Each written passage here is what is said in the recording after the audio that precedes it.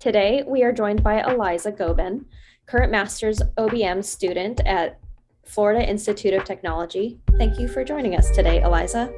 Thank you for having me. Yeah, thanks for joining us. So today we kind of wanted to ask you about your journey into the fields of behavior analysis and OBM. So can you just tell us how you entered about this field? Yeah, so my sister is a BCBA, and when I was starting my bachelor's degree, she was just starting her master's degree. And I was in a major that I didn't really like. I was in speech, and I knew I wanted to still work with people, and she told me I would be really good at behavior analysis. So I started taking classes with some of the behavior analysts at my school and ended up loving it. So I switched my major to psychology behavior analysis, and now here I am. And what sort of work are you doing right now? I do primarily OBM work. So I mostly focus on systems analysis for large and small ABA service providers. And what that's mostly looking like for me is onboarding systems and overall company employee management systems. So I've done some lottery work. I've done a lot of employee onboarding and employee scheduling. Right now, I'm working on a referral and intake process for a company. And then employee training is something I have started to do as well. So for employee training, I'm really looking at training for existing RBTs and then training for people who are looking to become RBTs and how we can more effectively train them to be better at their jobs right away, or to understand the field a little bit better and to be a little bit more effective. And then as far as outside of work, I'm doing some research with dance skill acquisition. And then I'm also doing some research in systems. So my thesis was in dance skill acquisition and evaluating how we can better train dance skills in new learners. And I've also helped out with some other research areas with systems redesign in lab studies. That's very cool. Yeah, I mean, I always love hearing about different research interests, especially outside of, the typical realm of clinical ones, or even like within businesses, you hear about a lot of organizational research. So it's really cool to hear about, different research and things like sports and whatnot. Yeah. So in terms of like your work and like the projects that you get to do, what are your like primary interests with those, and how do your values kind of fit into the work that you do in behavior analysis? So my primary interests are looking at systems redesign and auditory feedback. So if I'm actually working in the field rather than doing research, I'm more interested in systems redesign, especially with looking at automation of those systems and other technology integrations. And then outside of the field, I'm really in research very specifically. I'm really interested in looking at, they're not outside of the field, outside of the practitioner area. In research, I'm more looking at auditory feedback and how we can evaluate different types of feedback in training, how we can evaluate and shape different behaviors in individuals more effectively. And one of my biggest values is knowledge and education. And those values have really pushed me into this field because, as with most behavior analysts, we just want to know why people or animals are doing what they do and how we can help them learn to do new things better or faster, and get them to contact new resources. And that's not only the goal of clinical work, but it's really the goal of OBM as well, in my opinion. And just being able to study behavior analysis and study the laws of behaviorism has helped me to not only find something within it very specifically that I love, but to also find something that has a great impact to the knowledge of the field and to the knowledge of fields outside of it. So in working with non-behavior analysts in these clinics that I have worked with, how they see OBM now. Yeah, very cool. So for you said that your primary work is in OBM, within the field of behavior analysis. So for people who maybe aren't as familiar with OBM and kind of how that fits, this is an ongoing discussion that several of us have had is, how is OBM different necessarily in practice with the traditional application of behavior analysis? I wouldn't say it's the most traditional, but the most common application of behavior analysis that we're seeing is to provide services with individuals with developmental disabilities to contact more reinforcers and be able to live more independent lives. And I would say that OBM is doing the same thing, but with a very different subset of the population. While individuals who do very strictly ABA, applied behavior analysis practice, are working with individuals who have developmental disabilities or other disabilities, or working on social skills, even with people who do not have a clinical diagnosis. We are working in OBM, we're more working organizationally and within companies with different goals. So our goals are more often results oriented. And I think that's what very much separates OBM from ABA. And what I mean by that is when you're going into not just a major organization, but when you're going into a group of people, you want to tell them what this could look like in the future for them to accept it. And you can do that with anybody that you're applying behavior analysis to, but it's especially effective when you're working in OBM. And in my opinion, that's the greatest divide. I know the more traditional definition of OBM is it's the application of behavior analysis to organizations and businesses. I think that's too restrictive of a definition. We're not always looking specifically at organizations and businesses. Sometimes we're looking at smaller groups of individuals. For example, I looked at dance skill acquisition in a thesis, and I would argue that that was OBM because I was evaluating training techniques for those individuals. And training we see is very traditionally considered to be OBM. Other people might disagree and say that dance training, well, because doesn't have to do strictly with businesses and organizations, isn't necessarily OBM. And again, I would argue that training is OBM, and maybe I worked with a small population, but dance overall is a huge, huge population where we could end up working with dance schools or dance companies and reevaluating how they train their students and performers.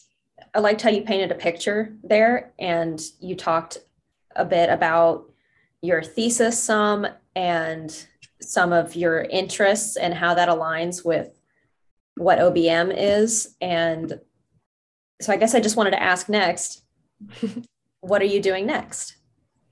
So next I will be so I graduate pretty soon in about a month. And I'm actually going to continue my education. So I will be going on for a PhD with another program, hopefully. And there I will be doing a lot of work with training development and systems management within those programs. And I'm really hoping to get more into auditory feedback. I think that's a big area that we could do a lot of research in. Very cool. Yeah. I mean, I'm all for, furthering your education. I know that, knowledge was, again, one of your values that you previously mentioned. So I'm glad that you are taking steps to move forward and fulfilling those values. So obviously you as an OBMer do a lot more so different work than other traditional behavior analysts. So in terms of maybe like certifications, are there certain ones outside of maybe the traditional behavior analysis certifications that you plan to obtain at all? Eventually, I would like to obtain a Lean Six Sigma. I know that can be a certification that's very, very valuable in working with people, especially in working with organizations. It's very recognizable and people like it a lot. And it's a really good way to get out there. But other than that, there's not a lot of other certifications I'm looking into. There's some technologies that I would be really interested in learning more with and working on, especially technologies used to create learning management systems and other technologies that are used to automate and integrate companies and how they interact with each other. So looking more beyond the traditional, we'll send an email about it, and how can checking a box notify someone else that they need to start their process? I love that you mentioned that, because I am very much into how do we make a process more efficient. And, a lot of organizations sometimes are like, we just need to train our employees. It's a training issue. And it's like, it's not always a training issue. Sometimes it's a systems issue. Yeah. And, really looking at it from a bigger perspective, or like from a wider perspective. And so I'm glad that you touched on that. Sometimes it's not always just an individual person, but it's like, it could be technology that we're working with to improve certain systems. Absolutely. Sometimes the whole system, if there's one flaw in the system, it can make the whole system just not work anymore. And it's then at that point, it seems like it is just a training error, but it's not. It's that we don't need to send this same email back and forth 5 times. It just slows everything down, or things get lost because we're over communicating or under communicating this area or this problem.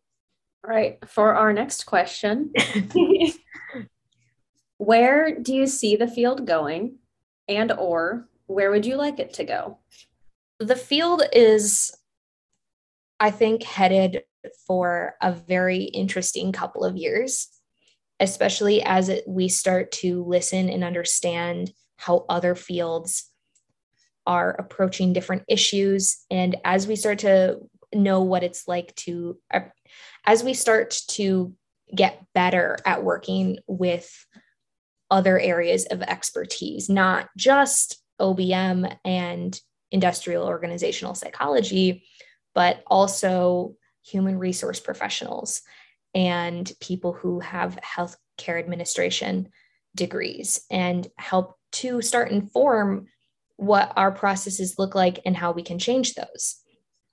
And something I think that will be a huge shift in the research in the next few years is within our own flagship journal, Journal of Organizational Behavior Management. We're probably going to see a shift away from working in non-clinical industries for research, more towards human service industries, because not only is there a big call for that right now, as far as research goes, but it's a huge need when you do work in the administrative setting of a clinic.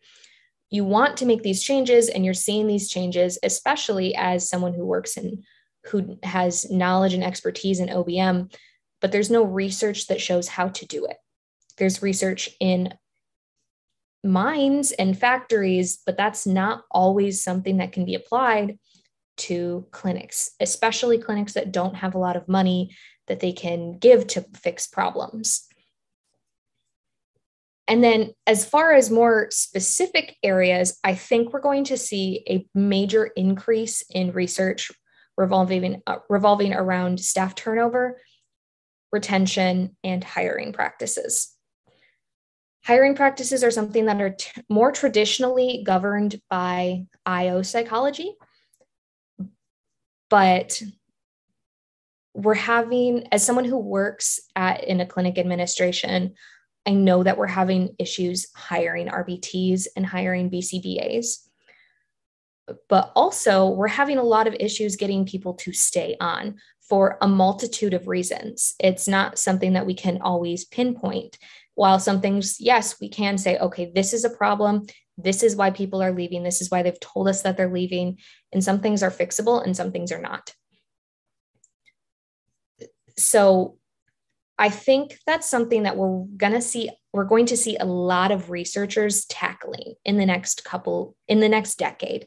This isn't research that can be done in a couple of weeks. Turnover research is research that takes a couple of years to make sure that the process changes work, or that whatever systems and performance management techniques we put into place are working.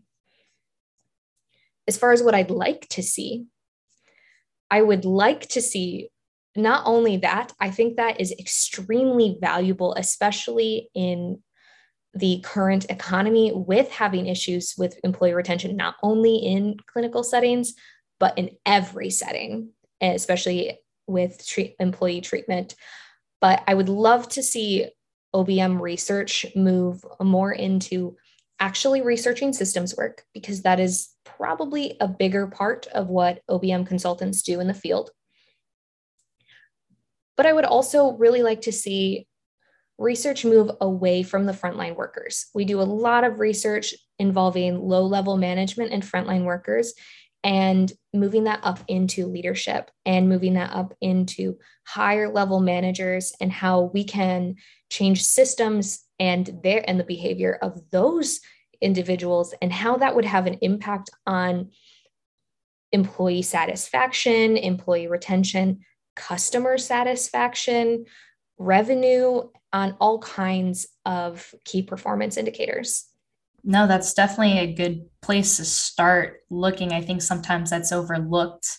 When you're trying to manage a team, you're kind of going to the individual low-level workers. But again, you have to look at it from sort of Eagle's perspective of a top down. Yes. Because things trickle down, right? Who do we look for? Who do we look to for, best practices and how to behave? We tend to look at our supervisors, our managers, and what they're doing, and usually go off of that, right? There's a lot of modeling involved in those behaviors. So I'm glad that you pointed that out. Absolutely. Yeah. And support of leadership is really important for getting those changes. Yes. Leadership, I think that's forgotten a lot when we're doing these changes. And we had a professor here that talked about institutionalization of these policies and procedures and systems changes that we're making. We can't do that without the support of leadership and without the action of leadership. And it's really important that we start doing some research on how we can get that buy-in and how we can change leadership to better benefit employees long-term. Just out of curiosity, what is meant by institutionalization? Institutionalization it's when whatever changes you make as a researcher or as a consultant become a part of that company's overall standard operations. For example, if you were to put in a process at, let's say, a gas station, and it's just a simple feedback process where cashiers are getting feedback from their managers based on cleaning, because cleaning can be very, very important at gas stations, especially out around the pumps. And you get you're there, you make sure that the feedback works. You see a huge increase in cleanliness of the pumps, but you also see a huge decrease in maybe customer related accidents that are due to poor cleaning from the staff, or maybe other key performance indicators, KPIs. And then you leave. If you don't set up programs to make sure that that feedback is maintained and supported by not only the manager, but maybe by the manager's manager, or by making sure the staff are continuing to seek out that feedback, whatever your intervention was, making sure it maintains long-term. So something that's, I would almost say that institutionalization it's an issue we have. We're not always, especially with research, we'll come in, we'll change something, and then we'll leave. And we don't always know if the system we added is continuing to work or if it's continuing at all. And I think that's something that we should tackle more, and looking at making sure that happens. All good points. So for our fellow graduate students and other behavior analysis students that might be listening in, do you have any advice or words of wisdom to share with our fellow students? Yeah, I have a couple things. My first one would be to get a hobby that has nothing to do with school or work. You're going to be really stressed. It's a good idea to have something that's not directly involved with that, especially if it's something that really makes you happy. And then as far as like in the field, definitely make friends with people who aren't in your class, at your school, in your cohort, or in your work. Make friends with those people, but make friends with people beyond that. And you can do that. There are so many opportunities to do that, not only conferences, but there are different online platforms you can engage with. I know that there are Discord servers and Facebook groups and all kinds of things you can be a part of to be able to interact with these people. Some of my very good friends in the field are not people that I go to school with or people I work with, but someone I have met in a random place. And now we just talk about behavior analysis sometimes. And I get to see perspectives from someone who's across the country and doing something similar or something totally different from what I'm studying or what I'm interested in. And then on top of that, find someone who will let you pursue your passion for this field. Even if you're especially interested in something that has never been done before, or it's very niche, or someone has done research in it, but it's only one person and they might not do research in that area anymore. Find someone who will support you working there. If I wanted to do research in dance and I found someone who would let me do research in dance.